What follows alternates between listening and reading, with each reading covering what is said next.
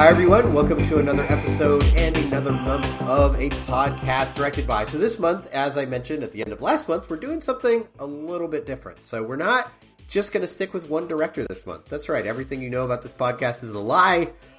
We are changing things up. So on this episode, we are basically what we're doing without Mike, because fuck that guy.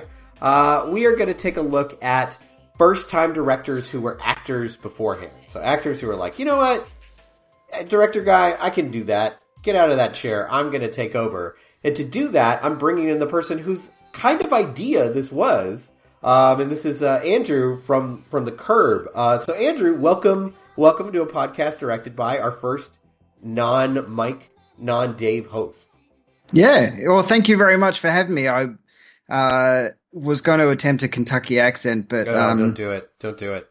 Yeah, I think I would offend everybody if I did that. But yeah, no, thank you very much for having me on. When you asked me to do this, I felt quite touched because, yeah, I had this idea a while ago of exploring films that were directed by actors and just seeing what the perspective was that their acting experience brought to the directing experience. And having watched these films and seeing, you know, both the actors' work and the director's work, I'm fascinated by the creative choices that they make. And I find it a really, really interesting thing that, you know, a lot of directors or actors turned directors want to have a creative voice that is uniquely their own. And I'm fascinated by what they feel is important to tell.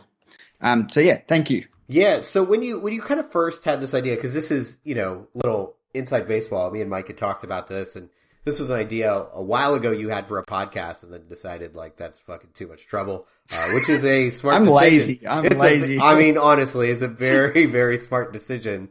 So I found myself wondering, like, were there certain movies that like popped in here? Like if someone says like actors turn directors, are there certain movies that immediately jumped to your mind that made you interested in this as a whole? Yeah, like the main one that jumps to my mind is like Ben Affleck and Gone Baby Gone. And the reasoning behind that is I like Ben Affleck as an actor. I think he's a good actor, but the decade leading up to Gone Baby Gone was not his best work. And True. Then all of a sudden, this guy who nobody expects to make a great film makes a great film. And it got me thinking about all of the actors turned into directors and stuff like that. And then also on top of that, I'm doing a lot of reading about Jennifer Kent with The Babadook. And now she was an actress in a TV series in Australia called Murder Call, which is a terrible show. It's on YouTube if you want to submit yourself to that. She's fine in it. As kind of like the comedic side relief. You wouldn't expect Jennifer Kent to be comedic relief, but she is. And then she stepped away from that going, I don't think that acting is for me, and then went and did directing. So those two people were very much on my mind as like, I'm fascinated by that because then you do get some people who start off as actors and go, shit, this directing thing's pretty good. I've got a good talent with doing that. And then they just stay doing that. And vice versa as well. You get some directors who, you know, are like that. Or like Neil, what's his face? The guy who did like The Kingdom and Hancock and stuff like that. He used to be an actor and now he's doing directing as well. So I find that really fascinating in itself. And then you have some actors, like you mentioned some actors like get in the director's chair and then never go back. But then there's some actors like Drew Barrymore, yeah. Yeah, but then there's some actors the opposite. Like they try it out and they're like, wow, that did not turn out well. I'm not making that mistake again. This is much harder than I expected it to be. And I think we're going to have a little bit of both of those this month. And then, you know, you came up with the idea for this month essentially, and then, you know, like an asshole, you were like, yeah, you pick the movies, whatever. I was like, God damn it. So I had to do some research, and, you know, because I just can't stop making things difficult for myself, I'm like, well, each episode has to have a theme. I can't just pick two random movies. God fucking forbid. So we're going to start off this month, which is kind of the Butch Cassidy and the Sundance Kid month. We're picking movies from Paul Newman and Robert Redford. So they both, at one point, of course, were tremendously successful actors who eventually like went into the director's chair. And that's not something, I mean, I knew about Ordinary People, but I had no idea Paul Newman had ever directed before. Yeah, same. I had no idea. And I didn't know that the film that you chose until literally I had a look just before. It was nominated for Best Picture. Yeah, and Best Director. Like, it's just like, oh, well, I guess maybe he was pretty good at this, I guess. Yeah. So that's the movie we're going to start with. The movie is called Rachel, Rachel. It's on Prime Video if you want to rent it. You can rent it at like $1.99, so it's not horribly expensive or anything.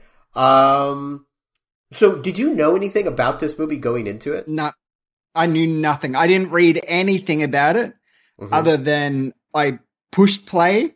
I thought this title is a bit weird. I thought it was a bit kind of like I Am Curious Yellow, I'm Curious Blue kind of stuff. I was like, all right, Paul Newman's maybe made. That's the image that I had in my mind. It's not like that at all. I love this film. Like I watched it and I was just in awe of how brilliant it was and how amazingly accomplished it is as a directorial, like his directorial voice is there.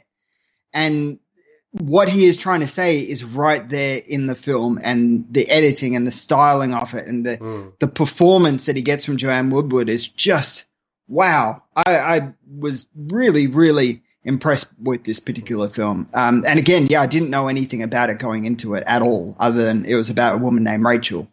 She's only called Rachel once, not Rachel, Rachel. Yes. It's interesting because I also didn't know anything about this going in, and I kind of looked up him as a director. He only made 5 films in his career, going from 1968 to 1987, and The Glass Menagerie. Glass Menagerie is looked at relatively highly, but the rest of these are kind of complete unknowns besides Rachel, Rachel. I enjoyed this movie, but I agree with you that his directorial voice is here, but I'm not sure that I like it. Really? I feel Why like is that? I'm curious. It feels very over-directed. I feel like he tries a lot of things that don't really work visually. But I will say that the performance he gets out of Woodward is just staggering. Like, she is, this is one of the best performances I've seen ever. Like, I think she's absolutely so phenomenal here. Yeah. But I think it's a hard movie it'll be a hard movie to access for people. I don't think it doesn't give you an easy in. It doesn't give you a lot of easy answers, which I definitely like about it. And I think something we will see, this month, just because I've watched like a couple of the movies this month already. And I think one of the things you're going to see from actors turned directors are you're going to see quote unquote actors movies. Yeah. Right? Where you get to have these phenomenal performances, and they feel almost more like stage plays than they do like movies in a lot of ways, in the ways that they're built. And I think this is the start of that. And that's not a bad thing in its nature. I just think it's interesting to see what kind of movies are chosen first by actors. And it makes me wonder, do you think actors, like when they're going to become directors, start looking at scripts and they're like, yeah, that would be really fun. That would be a really fun role for an actor, rather than like taking the film as a whole and being like, this is going to be a great movie. Yeah, I mean, they certainly, especially with a film like Rachel, Rachel and Ordinary People as well, there is an inherent drama in these characters, and that I think is certainly, it's capital A acting, where you can emote and you can show the variety of skills that you have. And that in itself is very enticing for actors, because it's a language that they can communicate to other actors. They can say, all right, do this because of this, or, remember this because of that, and all this kind of stuff. Whereas directors, from what I've understood from listening to directors talk and stuff, they don't usually think like that. They often maybe think of their actors as tools, and so therefore the emotions are there, but it's the actor's job to come up with those emotions. It's not the director's job to be like, I need you to feel this or to present this. Directors sometimes will be, okay, I need you to do that, but I also need you to do this over this and this kind of thing. Like, I need you to do it this way and not feel this way. So you need to present something. I'm not sure I'm explaining myself very well, but that's what I feel like actor turned directors do. They want to be able to create the best ground for actors to work, and which makes they sense, want right? to. Yeah, I mean, that's their experience as well. Yeah, and they want to be able to, I guess, in a dreamland way, they want to be able to present a workplace that they would love to work in, and that's why I guess in a lot of ways you get to see, actors turn directors who also act in their own films. And I'm thinking of something like, the triple threat, I guess, in a lot of ways, is Bradley Cooper with A Star Is Born, who wrote the fucking thing, acted in it, and directed in it, and it's a killer performance, and it's killer writing, and it's great direction as well. But he's like, he created a place for himself to play in that he loved and he wanted. And that's what I think that most actors turn directors want. A playground to work with. Yeah. Yeah, absolutely. And I guess we should, because not a lot of people have seen this movie. I don't know how many of our listeners will actually watch the movie before listening to this, but it's essentially, I guess, the story of this school teacher in Connecticut who has a sexual awakening and gains her independence, but it happens in her mid-30s. So it's a really interesting. There's a lot of interesting things about this movie. One of them is that I was not expecting, maybe a queer side character in this movie. That shocked me. For 1968, I was just an actual, we don't have, in a lot of big movies now, we don't have, same-sex kisses on screen. But we have that here. They don't really explain, okay, is this woman caught up in the moment with Rachel? Is she lesbian? Is she bisexual? What is actually going on here? And I kind of liked that the movie never answers that question. Because you could see Rachel as being the type of person who would withdraw from that relationship after that happened. Because she's, she has not really had an awakening in her life. She's not, up until the events of this movie, she's not really a sexual being at all. Which is why a lot of her actions, which in a quote-unquote normal person might seem strange, actually make sense. Because there's so much she hasn't experienced. Yeah, and I find it interesting that you're focusing on the sexual awakening in this story more than the affection, the attention relationship awakening that she has. Because to me, yes, the sexual awakening is there, but this is a person who is so heavily introverted that it's and a forced introversion in a way that her life is just so boxed up, and all she craves is attention and affection and just somebody to pay attention and care for her and love her and, touch her and hold her and talk to her and respect her and care for her. And all of that is their base human desires and wants and interests. And again, Joanne Woodward just presents this so perfectly and so intimately that you just feel like she's been on the same journey as well. And whether she has or not, who knows, but it's just,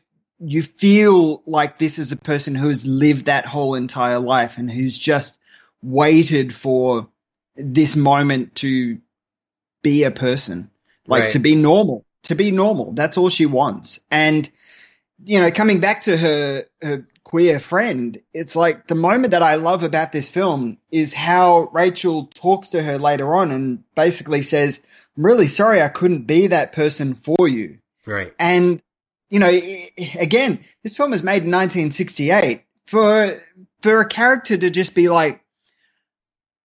aware of somebody else's sexuality and not deal with it in you're fucking weird, man, kind of way, is just, it's jaw-dropping. It really is. And in many ways, to me, that presents a character who thinks a lot. And it's hard to present a character who thinks a lot and to show that thinking occurring. And here, Rachel is somebody who so obviously overthinks everything and has considered every single moment of her life minutely and the way that Newman presents that, and I love this so much, the way that he presents that is in these short little glimpses of flashbacks and also the alternate reality moments that are occurring. You know, a beautiful moment is when a young kid is getting taken away to the principal's office because of being, truancy and stuff like that. And all Rachel wants to do is just rush this kid out of the classroom and look after him. And in a fantasy moment, we see that occur. And then we flash back to the present and see, that unfortunately is not the reality that could happen. Right. But Newman knows that this is a great way of being able to present what's going on in her mind and to show that she thinks a lot. And I think that's just a magnificent thing to occur. That's why I love this film so much. I was just impressed by it completely. Yeah, like I could definitely see that perspective as far as Newman's direction, but there are moments of it that I like, but I do feel like it's overdone. I think Woodward's performance is good enough that a lot of those tricks aren't even necessary. I think just looking at her face, you can see what type of person she is. And that is an impressive thing for an actor. To just I'm just going to hold the camera here on your face and just let it happen. And I think you get everything you need. And I think one of the most interesting things about the movie to me is when this lead male character is introduced. He makes this very crude pass at her, basically I was horny, so I thought you might have been, so let's fuck. Like, that's essentially what that scene is. And I think, at least for me, you expect that character to just, for me, I expected that character to just disappear, and this was just going to be a moment showing that she is not experienced, and she would never do something like that. I did not expect that to blossom into something, and I think that speaks to what you're talking about the affection that she has been denied. And the attention she's been denied her whole life because all she has is her fucking crazy ass mom, who needs her to do absolutely everything for her, and cannot be alone. And she's been taught essentially her whole life that she has to take care of people and that she is not important. So then it makes sense that the fact that she has a sexual relationship with this man, that even though he's clearly terrible, we all know that. And I think deep down she knows that. When she first meets him, it still makes sense that she kind of falls for him, or at least falls for the situation, when she thinks she's pregnant. And you're like, even though I'm like, oh God, you poor sweet summer child, you know nothing. You still are like, no, but I get it. I get why that she goes that direction. Yeah. And what I like is that I think that she falls for the idea of him because he lost a twin, and she understands that grief, that loss, and understands that kind of the pain that he might be living with. But it's so obvious that the picture in his wallet is, I assume that's of his brother. That's how I read it, at least. And so, he kind of deals with it in a way that is kind of I'm well and truly over it, but I can use this as a way of getting out of relationships. I can still have a fling with somebody and then be like, no, I see, I got a stun, right. Can't do it. Sorry. Yeah, sorry. But she has built up this image of this man in her mind. And again, it's this man that she's been, not him specifically, but it's this man that she's been obsessing over for her whole life, basically, wanting somebody to come and be that husband, to be the man that she can love and, have dinner parties with and go out and dance and all that kind of stuff, and just have a partner. And I think what I find the most depressing about this is, come back to her mother, is that the ending of the film presents the fact that she is never going to be escaping this life. Oh, I disagree. She manages. I totally disagree with that. You read it? Yeah. I found this film totally helpful, hopeful rather. No, see, not at all. Not at all. See, because okay, so I'll present my case then, and then ahead. You can tell me that, right? Because she is presented with the chance of her mum staying there in the home that they lived in, and to me, I think that she will, there was a point where Rachel could have said to her mum, Mum, I'm going to the city to go and work. Your life is here. You have to stay here with your friends and your life here. But her mum is coming with her. And it's so obvious that the future that is going to happen is that her mum is going to be away from all her friends, the life that she's known for her whole entire life. And so Rachel is once again going to be the only person that she can rely on. And it's just the cycle continues. She's going to be the same person. And I didn't see it as hopeful. There is a micro step of growth in some ways, but she's still weighted down by this pain. You are so cynical and so wrong. So that, I can't believe you called that a micro step. Like that moment where she puts her foot down to her mother is massive. It is huge. And yes, her mother is going with her and her mother is still awake, but Rachel is changed. Never again is she going to be the person who's going to like, well, I'm going to let you walk all over me. She is going to, like, I fully believe that when they move, like, she knows that she is a different person now. She has hope. She has actual choices. And she can tell her mother, like, no, I'm not going to do that. We're living together, but I'm not going to do that. So I viewed it as, like, we are moving forward. Like, and I kind of love that it's not one of those moments where it's like, fuck you, Mom. I'm out of here. I'm going to leave you to die. Like, it's just like, no, we're going to move on with our lives, but I am not the same Rachel that you raised. I'm not the spinster. You know, I've had experience with affection, with attention, with sex, and I'm going to have it again. And there may be a time where I leave you. For now, you can stay with me, but that's it. So I took it as very, very hopeful. And I think Woodward's performance in that scene where she does kind of give in to her mom and be like, fine, well, you know, I'll stay with you. We'll be together. But I don't view her as being the same person. I think it's much bigger than a micro step of growth. Like, I think over the hour and a half of this movie, like, not only is it growth, like, she's almost unrecognizable from the Rachel we are introduced to in the beginning, let alone the Rachel that we see in flashback. Sure. I can appreciate that. Have some hope, Andrew. Come on. I just know you Aussies, so negative. Jesus. I just know what, like, I don't know, over the past few years, when I've watched films that have ended on a moment of hope, I'm like, all right, okay, we've ended on this moment of hope, but that moment of hope is for us. It's for the audience. So what happens over the next 5 minutes, 10 minutes, a year in that character's life? What happens after that? And if you follow the logical steps, then I'm like, this is really sad from my perspective. At least I found it sad that she still weighted down. Yes, there is a growth there, but it's not a monumental shift. Isn't it possible that, okay, like, in life there are, like, it sounds dramatic, but in life there are decision points. There are change points. There are points that our lives pivot upon. And for me, that's what this moment was. Yeah. You know, so you could say, like, yes, all previous behavior, and all the information we have before this moment tells us, like, oh, well, her mom is pretty much a bitch and she's going to drag her down, and Rachel's a shy woman and she's just going to put up with this.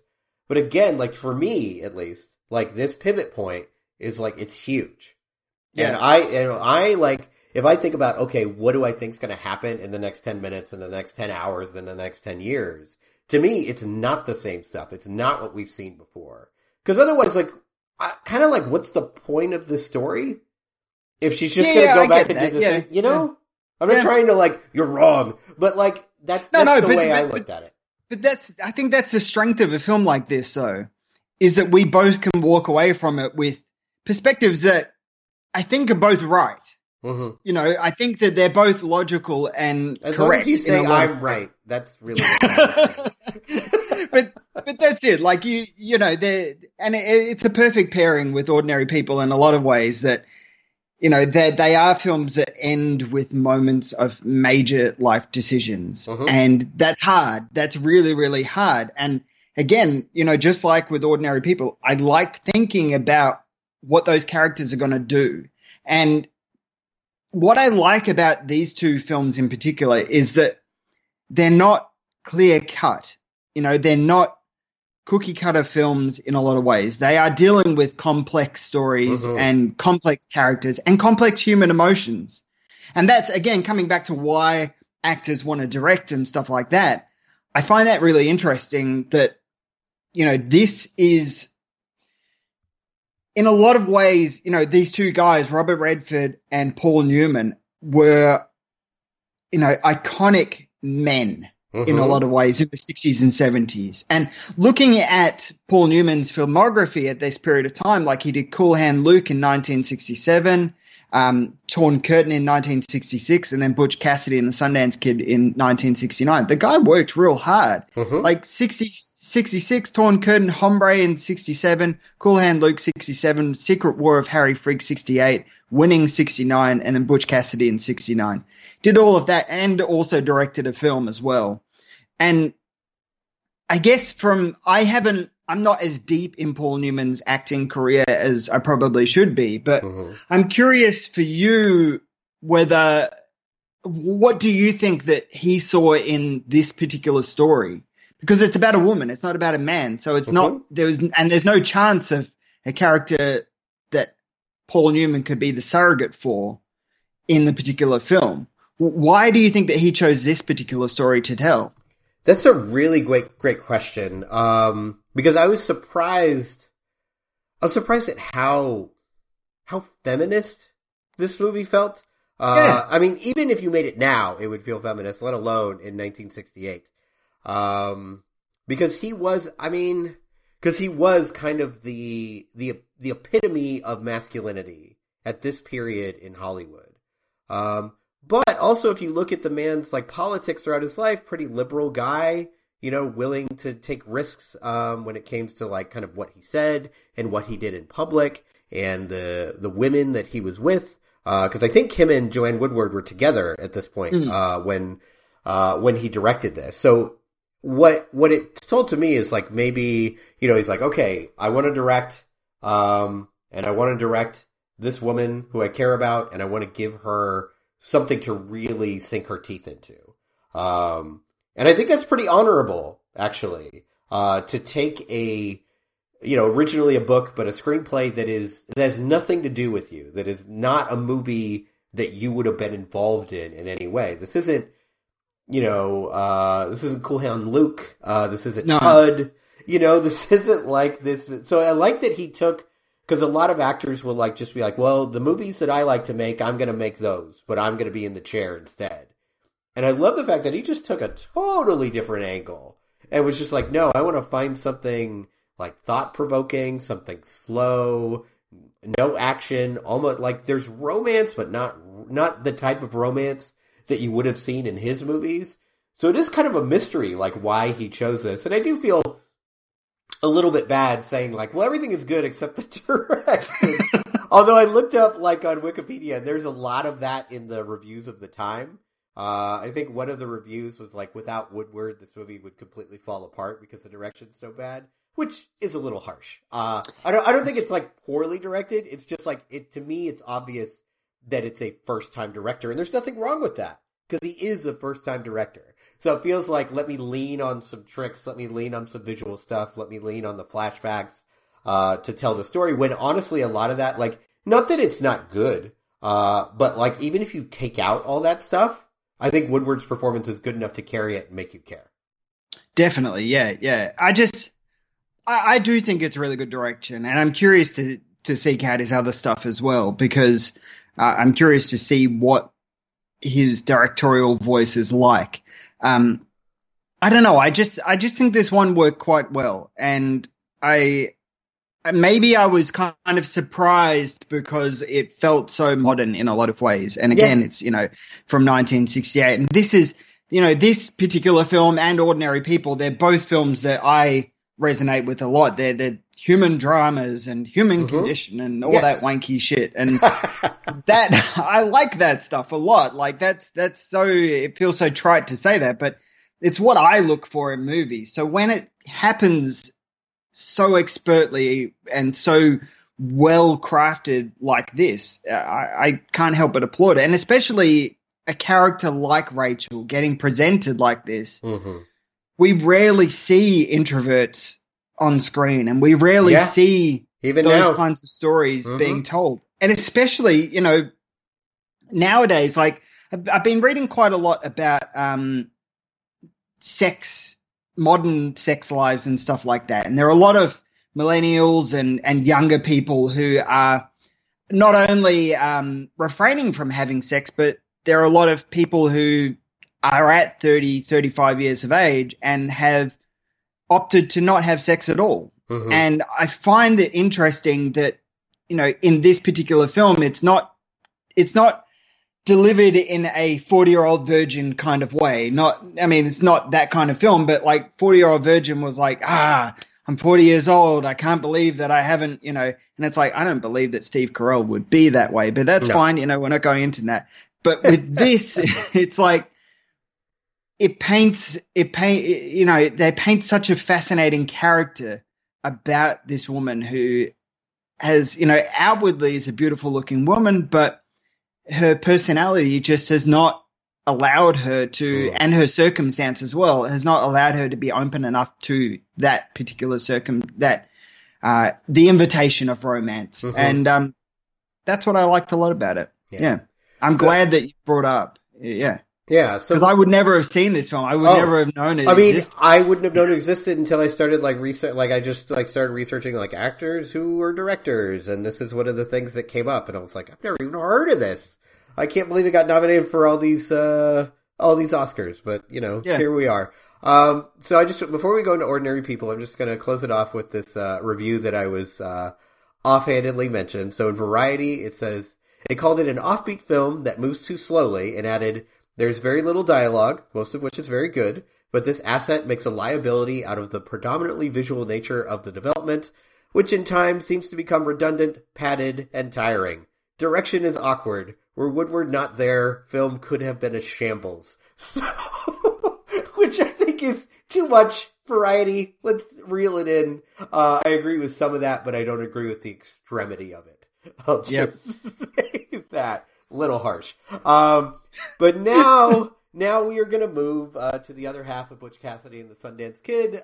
We are going to move to Robert Redford, directing his first movie much later on in 1980, and a movie I think we had both, and most people have heard of at this point, Ordinary People, starring Donald Sutherland, Mary Tyler Moore, Judd Hirsch, and Timothy Hutton. So essentially it's the story of kind of a middle-class family being destroyed by the accidental death of one of their kids, and then the attempted suicide of the other, played by Timothy Hutton. Again, based on a novel, and again, a movie that welcomes phenomenal performances. Like, it is very much an actor's movie, for sure. And this is a movie, as far as like my own history with it, weirdly, I don't think I've seen this since I was a freshman in high school. And I'm 40 years old now, so it's been 25 years or something since I've seen this. And I saw it in a class. Like, I saw it in I think the class was called Personal Growth. And we watched this movie, and it destroyed me. And it's one of those movies that's interesting that I always, of course, loved, but never felt the need to go back to, because it was so memorable to me. It's such an emotional experience to watch this movie that it's not something you forget. It's something that stays very fresh. As I was watching it again for this podcast, I was like, yeah, I remember every fucking moment of this. Yeah. And it's really hard to watch. There are moments that are really difficult to get through. But if I had to pick best acting ensembles in the history of film, it's hard to come up with a better one than this. Everyone in this is just great. Even rewatching it, and I've seen this film a lot. I watched this when I was probably 12 years of age, and then I've just come back to it ever since. I love this film. It's one of my favorite films. I just think that it's beautifully acted and beautifully directed and beautifully written. And everybody in this particular film is acting perfectly, even so much to the point that there is a scene where the husband and wife played by Donald Sutherland and Mary Tyler Moore, are arguing at a golf course with their friends standing behind them. And if you watch their friends standing there, you can just feel their friends being like, fuck, what do we do? Oh, shit. And if you've really ever awkward. watched a couple fight in public, that shit was so real. Like, It was. I was noticing that too. I don't think I'd ever noticed it before or thought about it, but it's very easy in a movie like this that can be very big at moments to have your supporting characters react too strongly. But if you've ever seen a couple fight in public, you try not to make eye contact with them or with anyone else. Like, oh, what do I do with my hands?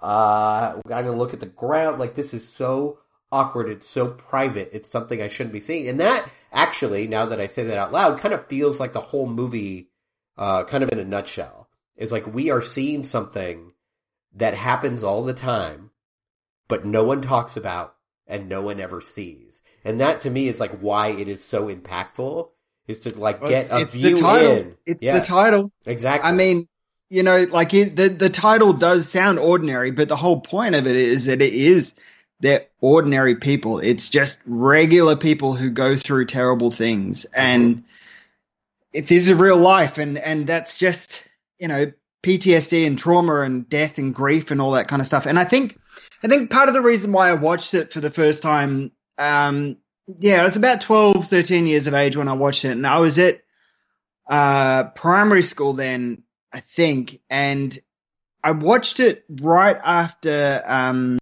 there was a tragedy down when I was on a Christmas break. And one of my friends lost their brother and their father in a boating tragedy. They both drowned.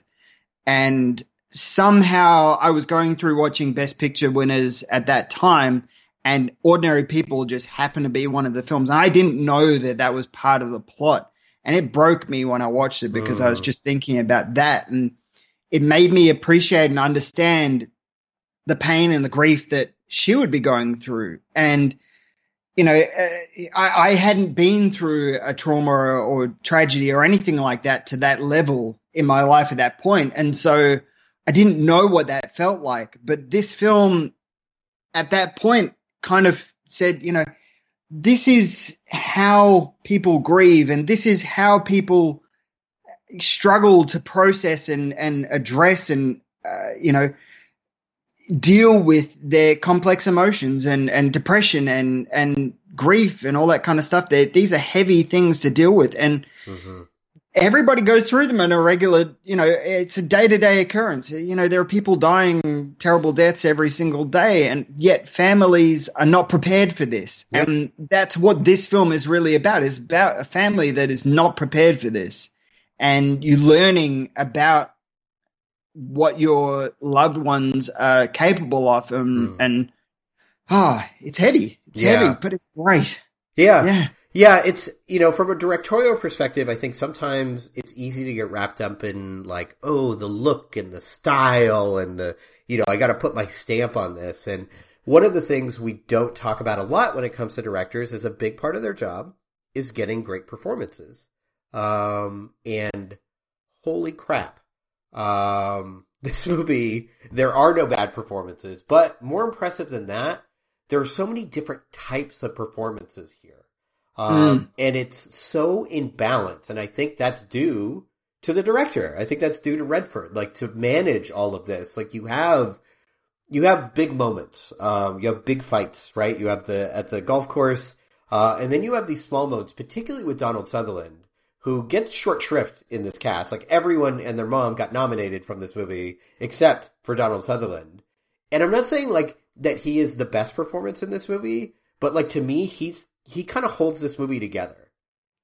Like I think if you don't have this really understated and in my mind, absolutely pitch perfect performance from him, Mary Tyler Moore can't do what she does. Timothy Hutton can't do what she does. And even Judd Hirsch in the one scene that he has with him, he can't do what he does either. And it is soulful and sorrowful. And honestly, like, that's the hardest stuff for me to watch is Sutherland. Like, it breaks my heart because he is just trying. He's the one in the family who isn't allowed to break. He isn't allowed to have an emotional reaction. He is the one who feels like he has to hold everyone together. And it's interesting because it's not a standard, strong but silent male role. It's an emotional, silent male role. And you almost never see that. And he is so soft with everyone in this movie. There's maybe one movie where he kind of snaps at somebody, and I think it's very telling that he snaps at his son for being hard on himself. Yeah. That's the only time he raises his voice, really, or when he's talking to his wife and saying, like, just listen to me. Listen to what I'm saying, what I'm going through. I'm hurting. Those are the only times he reacts in any kind of aggressive manner. And to see a man in late 70s, early 80s be that soft is like fucking revolutionary. Like, I was just like watching this, like, how did he not get nominated for an Oscar? I mean, Judd Hirsch never been nominated for an Oscar either. Like, that's crazy. That's crazy. It's insane. Look at his career, and he's like, everything that he's done, nothing at all. It's insane. He's definitely getting one of those Lifetime Achievement Awards. He's already gotten one. He's got a Lifetime Achievement. He got it a couple of years ago, and at that point I was like, he's definitely never getting one now. Yeah, exactly. Well, if he'd stop doing fucking Hunger Games movies, maybe he would, Yeah. But I think what I love about this film, like, his performance in particular is just stunning. And there are so many different micro moments that just show how hard he is working to recognize the pain that his son is going through, but also to try and keep his family together. And he doesn't, for the majority of the film, he doesn't consciously know that he's trying to keep the family together. Right. But that's what he's doing. That's what his actions are. And there's a moment early on where he's sitting at the dining table and his son is just like, looks like shit. And, you know, he's tried to address him the night before, basically saying, you know, burning the midnight oil. All right.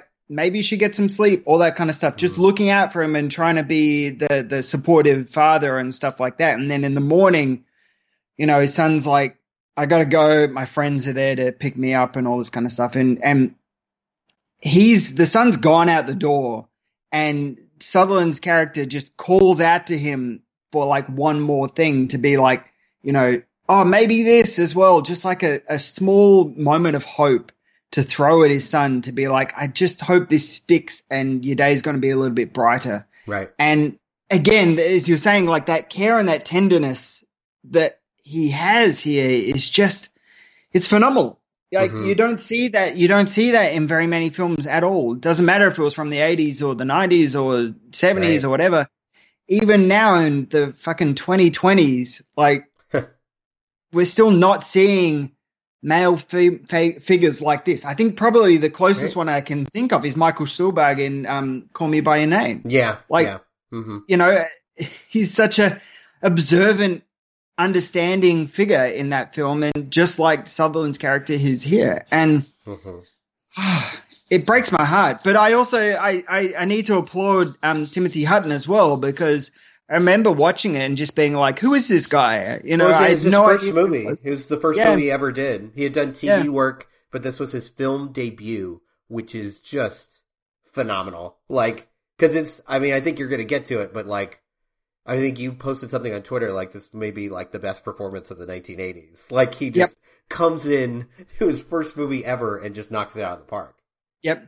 And the scenes that he has with Judd Hirsch is like, those scenes are so brilliant and so powerful, because, you know, not all therapists are like that, you know, but it's just that relationship of how important having a good therapist can be, and somebody to listen to your pain.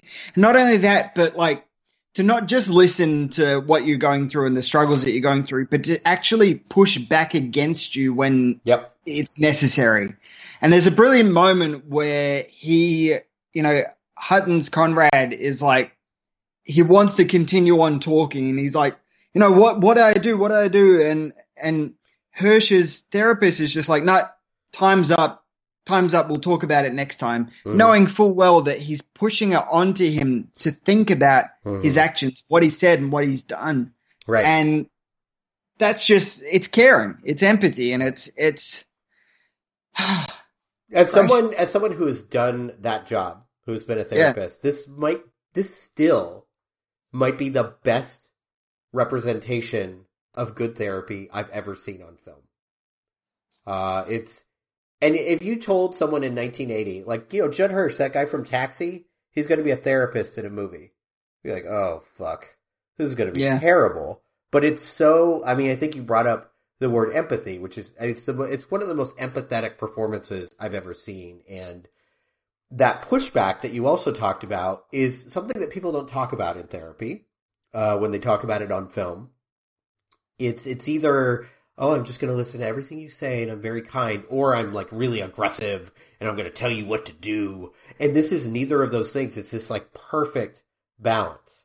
And it's not a situation where it's like everything he says is perfect and everything he says is going to get the right reaction. I like the fact that he goes with it in those moments where if he says something and your patient says, fuck you. No, fuck you. I'm not doing this. Then you have to go with that. You're like, okay, let's talk about that. And he does, and he just kind of rolls with it. And he's like, he's not a perfect therapist, but he's really, really good at his job. And I love how, how it's not like a standard, like, clinical office. It's just like, it's kind of messy and and it shows his personality. And that's, in my experience, the best therapists have been like that, where they're comfortable in their own surroundings and it's not so sterile. Which is everything that Timothy Hutton's character has already experienced because he's been in the hospital. So it's so nice for him to experience something different. And I guess the one person we haven't talked about is Mary Tyler Moore, who probably got the most publicity when this movie came out, because you can't get any farther away from Mary Tyler Moore, the symbol, than this character that we're seeing here. And it is, I don't know what Robert Redford had seen to go like, yeah, that's who I want in this role. But God bless him, because this is one of the biggest switches in acting history that you will ever see. And of course, it's tragic given what Mary Tyler Moore experienced around the time this movie came out. Her own son died of an accidental. Oh wow, I didn't know that. Yeah. He was handling a gun and accidentally shot himself, and he died. This is in 1980, right when this movie came out. So in the midst of like maybe the greatest success of her professional life, she's dealing with the most horrible loss of her personal life, which really, it's sick, but it like fits into the movie that it became. You know? Like we don't see the insides of people very often. We just see what they project, and that's especially true of celebrity culture, even in 1980, much worse now. But for her to experience something like that after diving into a role like this, like I can't even imagine. But her performance, oh my God, like to be able to be at once that cold and that in pain and not have an audience hate you. Because it's a very, like if this character is played poorly, she is a supervillain. Yeah. In this movie. Yeah. But you do still care about her because there is that one moment with her and Donald Sutherland in the garage, which I think carries that whole dynamic. I think if you take that scene out, she's a complete villain and it's hard to connect to her. But just like you understand why she is pushing everyone away. You understand why she doesn't want to deal with this, and that moment on the golf course where she doesn't want to think about her own son. And I guarantee you, every parent who has a son or a daughter who's in pain has that moment where it's just too much and I just can't stand it and I need to get away from it. And even if the kid's not in pain, just like I need to get away. I need to just be with my husband or be by myself, and the world frowns upon that and the world is not letting me. And that hurts. Like God, this movie is just like, if you want to like nitpick about like directorial choices or about setting or about, the reuse of music, which I think really works personally, fine. But like, I will not hear any negatives about the performances in this movie. Yeah, the performances are brilliant. And look, I've never seen any of her other work. This is the only Mary Tyler Moore thing that I've seen. I've never seen her TV show. I should really seek it out because obviously it's a massive cultural landmark. So I don't have that comparison point to know what the difference is like. but she is so great here. And now knowing that she had that loss as well in her own personal life, it must have been really hard because, her character here is so cold and in a lot of ways, but it works to show that people grieve in different ways and they also perceive others' emotions in different ways as well. And which has been an interesting thing. There was an article which came out the other day about, I think somebody had posted on Twitter this comment about how they didn't realize that not everybody has an internal monologue running in their head all the time. There are people who, and which is a fascinating thing because, I have every single minute I have this voice in my head that is narrating things as it goes along. So you assume that everybody else is like that. And in a lot of ways, that's what that garage scene is about, that realization from Donald Sutherland's Calvin that, that his wife is not the person that he thought she was, that he thought that she would be a caring and empathetic person and understanding of other people's pain and the difficulties that they're going through. And she is going through her own pain and difficulties, but that excludes the ability for her to accept and understand her son's pain or her husband's pain or anybody else's pain. And she just wants to move on. And that's a hard thing. It's a hard thing to present as a relatable moment. It's a hard thing to be I can understand both of these characters completely. And that's what I find interesting about a film like this, is that it's kind of like Marriage Story in a way, where I love Marriage Story Except a lot. It's good. I'm kidding. Marriage Story is fine. I saw you 3-star rating on Letterboxd. That's good enough. Yeah, good. But I like Marriage Story a lot, and I like Ordinary People a lot because there's no heroes or villains. They're just people going through something pretty shit that everybody goes through in their lives at some point, and maybe not to the extent of what's in here. And that's the thing that I like as well, is that the tragedy that is in this particular story is and I say this cautiously, I don't mean to belittle this tragedy, but it's not a 9/11 style tragedy. Right. And that fits with the movie, right? It is a personal tragedy that no one else really sees. Yeah. But it's a tragedy that could happen to anybody at any time. Anyone it's a with a boat. accident. It's true. Yeah. Or middle class people with boats. There's a lot of them out there apparently. Sail safe, middle class people. All those listeners out there. But it's just, I don't know. I compare this film to something like Kramer versus Kramer, where it's so obvious that the dad's the hero in the film, in that film, and the mum's the villain. And I hate that in a lot of ways because that's not what real life is like. We've got to see both sides of the story, and that's what Robert Redford does here. Yeah, I think what you bring up about Mary Tyler Moore's character and her dealing with her own pain and not able to deal with others, I think it creates a lot of interesting moments because we all, especially if we're not getting help, and people not to be super serious, but if something terrible is happening in your life, please get help from a professional because it's really hard. Grief is really difficult. We all deal with grief in very difficult ways, and it appears in this movie, her way to deal with it is to tamp everything down and control everything. Even right after it happened with the funeral, there's the whole scene in the garage where he's talking about why did you care about what I was wearing? Our son is dead. And for her, at least how I read it, it's this is the only way I can control my emotions, is if I control everything else. And that's how she's chosen to process this. So when she sees her husband getting weepy or her son embarrassingly going to therapy, of course, again, there's a certain amount of stigma when it comes to therapy now, but in 1980, fucking unheard of. You certainly don't fucking talk about it. You don't go to a party and say oh yeah, our son is doing this and this. So she sees that and it's the ultimate thing she cannot control. And she's forced to, and it's another way that she's forced to deal with the fact that her favorite son is dead and never coming back. So for everyone to keep talking about it is horrifying to her. Yeah. And I think, we all know people or are people that are like that, where we're just like, I'm not going to focus on this. I'm going to move on with my life. I'm going to do what I have to do. I'm going to go play golf. I'm going to do this. I'm going to do that.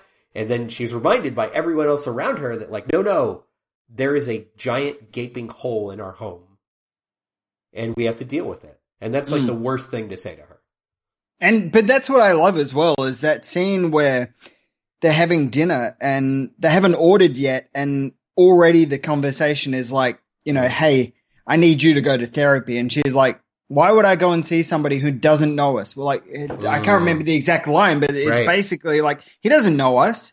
And why am I going to go to some stranger and tell, our life story to some stranger? Why would I do that? Right. And that perspective is not, to me, it doesn't come across as like an anti-therapy perspective, but more of a problem, a family problem or issue is a personal family problem issue that a family as a whole needs to deal with themselves. Right. And that is, it's so prevalent in society, and it's something like I'm trying to get my parents to go to therapy right now. And it's like the fucking pushback is like, oh yeah, no, why would I need to do that? I'm like, well, you've had a few problems in your life. Like maybe you should go to speak to somebody who, again, as you were saying, like people who have trauma or tragedy or just regular people even, like it's good to be able to go to somebody and talk about what's going on in your life. It's good to be able to go, these are the problems that are in my life. Can you possibly help me put them together? Right. And there's no shame in that at all. Like it needs to be embraced. And that's what I love about this film is that it's a film that embraces that. It embraces the need to talk about grief that for so long, like death became a taboo to talk about. Like as soon as somebody died, you don't mention them anymore. You didn't talk about how you felt about them gone. Or I'd argue that it's in some places, especially in the United States, it still is. Like I just went through a loss in the last year. I lost my dad, and it's still uncomfortable for people to talk about. Like we just don't talk about grief. We don't talk about what happens after death, like physically, like we don't ever talk about it. And that's with someone who died of natural causes. This is not a fucking boating accident. This is not an accidental gunshot wound. Like this is, a man who lived into his 70s and, it's very sad and still is. Like I'm still like dramatically impacted by it. But like I've talked to like my family about it and we are all like still kind of in shock about how little we knew about the process of death and the emotional process of it. Like we were all, and I'm, someone who went to grad school for psychology and still emotionally I was not prepared for it, Yeah. And the fact that we don't talk about it, therapy, death, all these things, it's like really, it's having an impact. And like our culture at large is maybe the worst in human history at talking about death, which is crazy. Oh, yeah, definitely. It's crazy, but yeah. And that's it. It's like, not to get too personal, but it's like my grandfather is 90 something years age now. And, he's coming up to the point where he's no longer going to be around. And so I've been trying to prepare my family for that discussion and for the realization. And fortunately enough, they're now getting to a point where that is becoming a reality. But it's like for the most time, it's like, no, he's going to be fine. And, we're not all Kirk Douglas living to 103. Like, that's a great innings for sure, if you want to live to 103, that is. As long as you don't, like, rape 15-year-old girls, then that'd be great. Yeah, exactly. As long as you don't do that. But it's like, we still have the more immortality perspective of life. That, no, they're going to be fine, going to live forever. And it's like, no, you're not. Yeah. Literally anything can happen. Right. You could die in your sleep, and life is fucking fragile, man. It doesn't. It is. Much. Yeah, it is. And that's what I love about this film is it encourages that kind of discussion. So that's what I think that Robert Redford came to this story for. Like he is such a humanist director in a lot of ways, and you look at Quiz Show as well, and A River Runs Through It too. They're all very stories about human people and well, Even like, even though if I don't like it, didn't he do The Legend of Bagger Vance? Like, that's still a very human story. Like, he is very focused on the human experience and the kind of fragility of ourselves, you know, and how painful life can be, which is, again, like we talked about this with Newman, not what I would expect from Robert Redford. Like, there's this great old story about Robert Redford that, like, I can't remember what part he was up for. He's like, I really want this part, and the director talked to him. He's kind of like, well, there's some things you need to understand if you're going to take this part. Like, this is the type of guy that, like, you know, would go up to a girl in a bar and, you know, proposition her, and she would say no. And Redford had no idea what this guy was talking about, because he's just, like, so fucking attractive and so charming. So for him to, like, buckle down and go deep like this in his first movie is really impressive. And I'm very happy with the, you know, of course I'd seen this before, had never seen Rachel.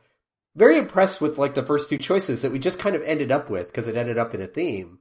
Like, I didn't love Rachel as much as you did, but it's a really good movie, and Ordinary People is a classic. So we started, I don't know, we might have started too hot. Like, this is...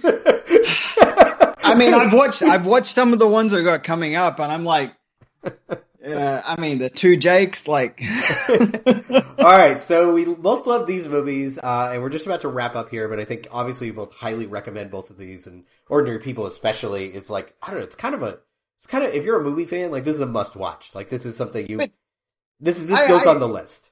Yeah, and I want to stress as well, because I think, like, I know that with, like, the Oscars and stuff like that, that people tend to go, I can't believe, you know, this one over that in a lot of ways. And unfortunately, for the longest period of time, the narrative around Ordinary People has been tied to the fact that it beat Raging Bull for Best Picture. Right. And a lot of people are like, how could it beat Raging Bull for Best Picture? I mean, that's an embarrassment of riches. Because to me, like, you know, we covered Scorsese already, but Raging Bull might be, like, if I have to choose the best movie of the 1980s, it might be Raging Bull. But this is right there. Like, it. See, I don't like Raging Bull, to be honest. It's because you're like Donald Sutherland. You're fucking soft. It's true. No, I just don't like spending time with a character like that. It's an easy movie to hate. Absolutely. Yeah. Like, I totally understand people that don't like it. I think it's, like, legitimately a work of art. I think it's incredible. Like, a lot of what Scorsese has done. Yeah. But this is not, like, you know, Citizen Kane losing, where you're like, what the fuck were you thinking? Like, this is a great movie, and it still is. Exactly. And I want to stress that. I want, if people have that mentality, they're going, oh, but if you go into this film looking to find flaws in it for the reason why it shouldn't have beaten Raging Bull. And it's so hard to compare the two. They're such different movies. So different. Yeah. But you're already hobbling a great film from like finding an entrance point to the film. So please, if you do watch this film for the first time, just step back and be like, take that perspective away from it, because the film was made outside of the Oscars. You know, a Best Picture is applied to a film. You know, so rarely a film is made, unless you're Green Book, you know, so rarely a film is made specifically for the case of winning an Oscar. And I don't think that Ordinary People was a film that was like, we're going to fucking win the Oscars for this one. And it's so much less true then than it is now. I think there is a much bigger machine behind things now than there was in the late 70s, early 80s. So, you know, for better or worse, like, you know, some people are happy with it, some people aren't. But yeah, I totally agree. That this was not a movie that was, like, designed to win awards. It's just really fucking good. So, yeah.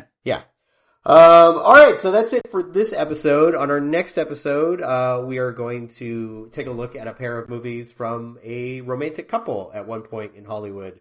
Like, one of the, you know, most known romantic couples in Hollywood, Angelica Houston and Jack Nicholson. So we'll look at Angelica Houston's first movie, which is Bastard Out of Carolina.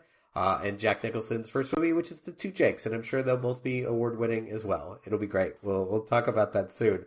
But until then, you can find... Actually, before I say that, where can people find you online? And more importantly, where they can find my writing for your site.